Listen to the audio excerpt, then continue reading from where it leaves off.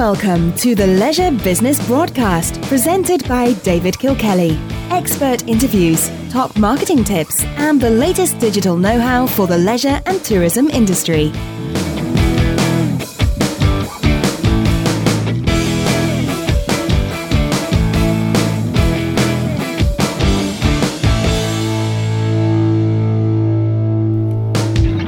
Hello and welcome to the Leisure Business Broadcast. My name is David Kilkelly.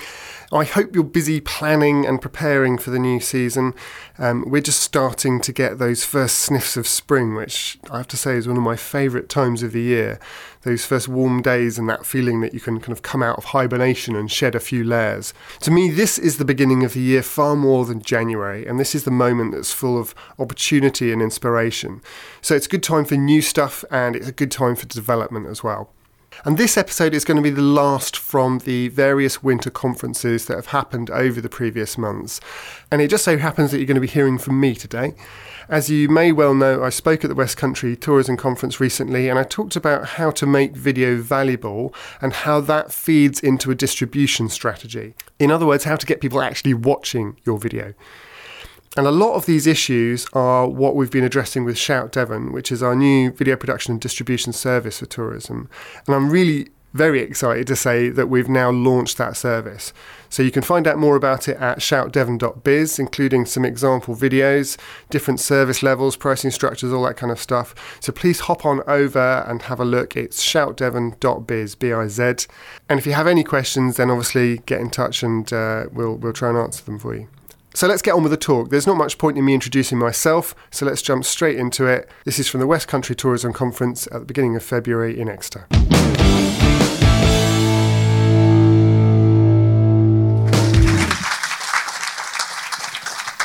My name is David Kilkelly, and our company is called Blinkback, and we produce video and we do distribution as well, and I think that's where we kind of like to focus a lot of our attention.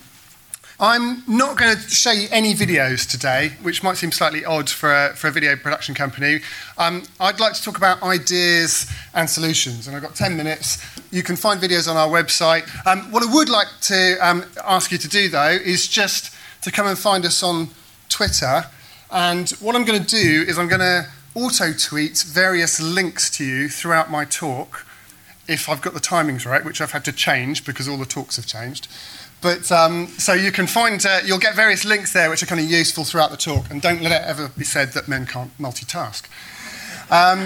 So I want to just quickly talk then about, I'm going to make the assumption, I'm going to start by making the assumption that you all know that video is a very powerful way of marketing your business, and Gareth already talked about a couple of those reasons why. But I'm also going to acknowledge the fact that there are obstacles in the way there. And what I want to do is just talk about a couple of those obstacles and then maybe see if we can kind of think about some solutions for them. So having spoken to a number of businesses about this and done a lot of research, the main two that we've come across tend to be content, which is basically what you do with your video and what you actually use video for, and then costs. So let's have a quick look at content first. Basically, what a lot of people use video for, and what they kind of, the first port of call is like, let's have a promotional video. And promotional video is valuable and probably needs to be done, but video is just a way of communicating, basically. And in the same way that you would use print for a PR campaign or advertising, you can use video in lots of different ways as well. And one of the ways of using video that we like to do is to kind of maybe flip it around a little bit and basically put the audience first. So on a PR campaign, for example, you'll look for stories that are maybe happening, local stories. You'll try and draw stories out of your business and then represent them in a way that people actually want to read and watch and engage with. And you can do exactly the same thing with video. If you just use it in a promotional capacity, what you're effectively doing is just advertising. And there's quite a lot of evidence to say that advertising isn't really working anymore. And I think that's kind of important to think about when you're thinking about using video. So there's a lot of people are tuning out of advertising now. So just to give you a quick example, and this is not necessarily one that's based around masses of views, but it's an interesting one because it shows the contrast of two different approaches within one business. So we made a couple of videos for a campsite in a B&B up in Snowdonia. And they wanted us to make a promo video, said, fine, make your promo video. We did that for them, but we said, can we make you a guide as well? Can we make you a guide to the local area that shows you what you can do when you come here? So you go to the coffee shop and then you ride horses on the beach and then you take a boat over and you get ice creams. And that guide has always had more views than the promotional video, purely because it's valuable to the viewer. And if you're talking about getting reach and you're talking about your video actually reaching out and achieving something, then putting the viewer first and making it valuable to them is kind of key. So that's a sort of an interesting thing that demonstrates that idea. Now, having said that, I think we're kind of lucky in tourism in that it's the content that you produce is treated a little bit more softly than other areas. So, for example, there's a really good report actually that came out by Google a couple of years ago.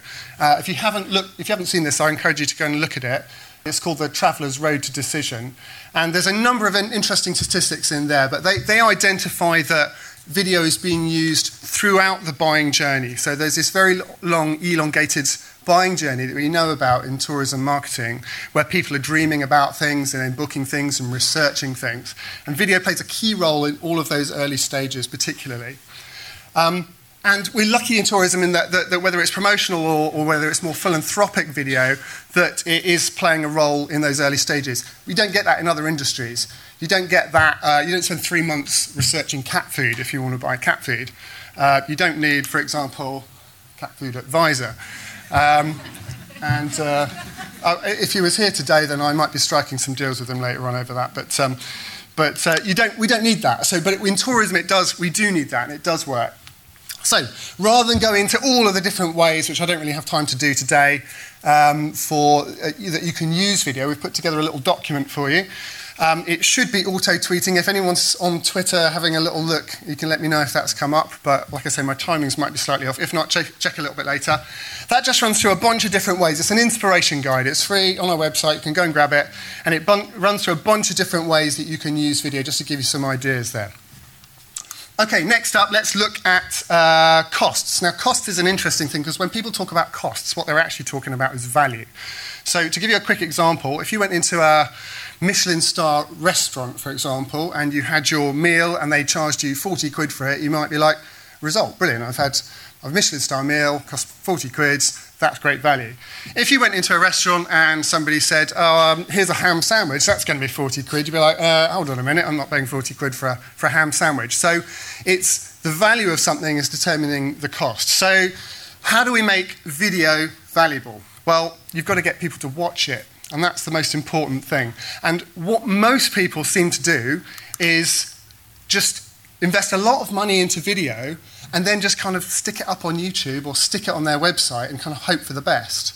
Now, if you look at statistics like this, you begin to realize that that's not a particularly effective strategy, because organic traffic is just, there's a lot of traffic, there's a lot of stuff happening on social media these days, and I think as Stuart said at the beginning of today, the paid traffic strategies are far more effective now than just hoping that you'll get some traffic off YouTube, off your website.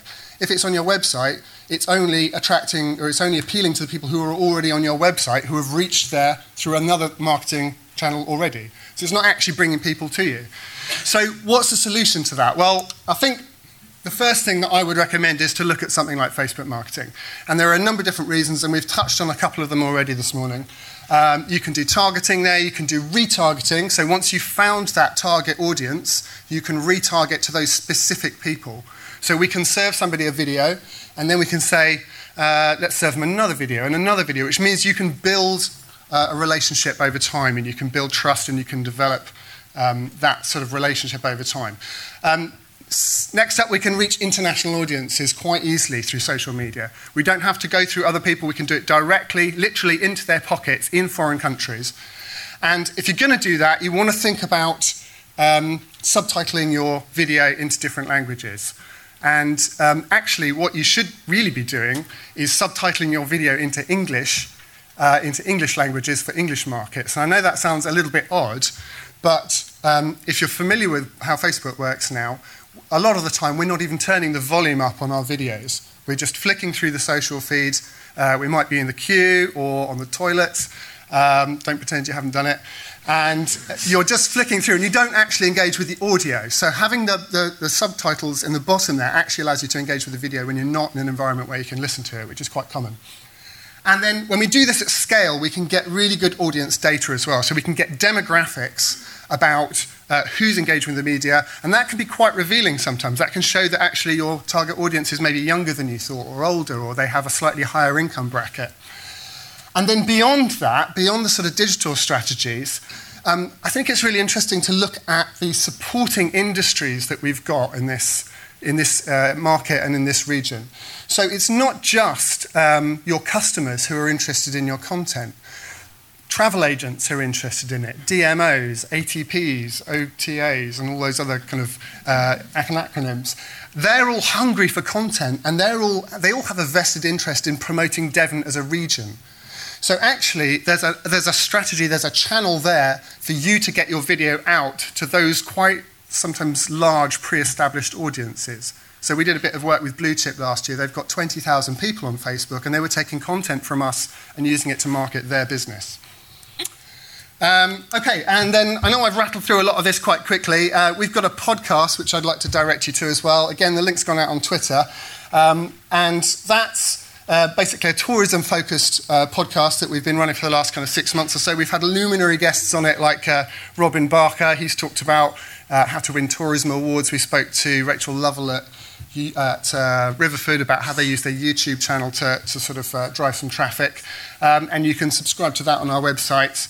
And hopefully that kind of is offering some useful value to you as well. So just to finish then, what I'd like to kind of sort of observe is that there's some things that we can't change in these markets. So we can't change things like fluctuations in currency. We can't change the sort of national decline in domestic markets. But what we can do is we all basically have the power to be sort of small but effective publishers of our own content. And what I think Devon needs is to kind of coordinate that so that we can represent a sort of coordinated voice. If we can bring all those individual voices together, then we've got something that's quite powerful, and we can use that to present out to both domestic and sort of international audiences if we can coordinate that. And that's something that we've been trying to do with Shout Devon. And I think that's quite an exciting thing. Thank you. Thanks very much, David. Thank you. So hopefully that's inspired some thinking for you. The conference was really good. It's been growing year on year, and I'd absolutely recommend it if you're involved in the tourism industry in any way.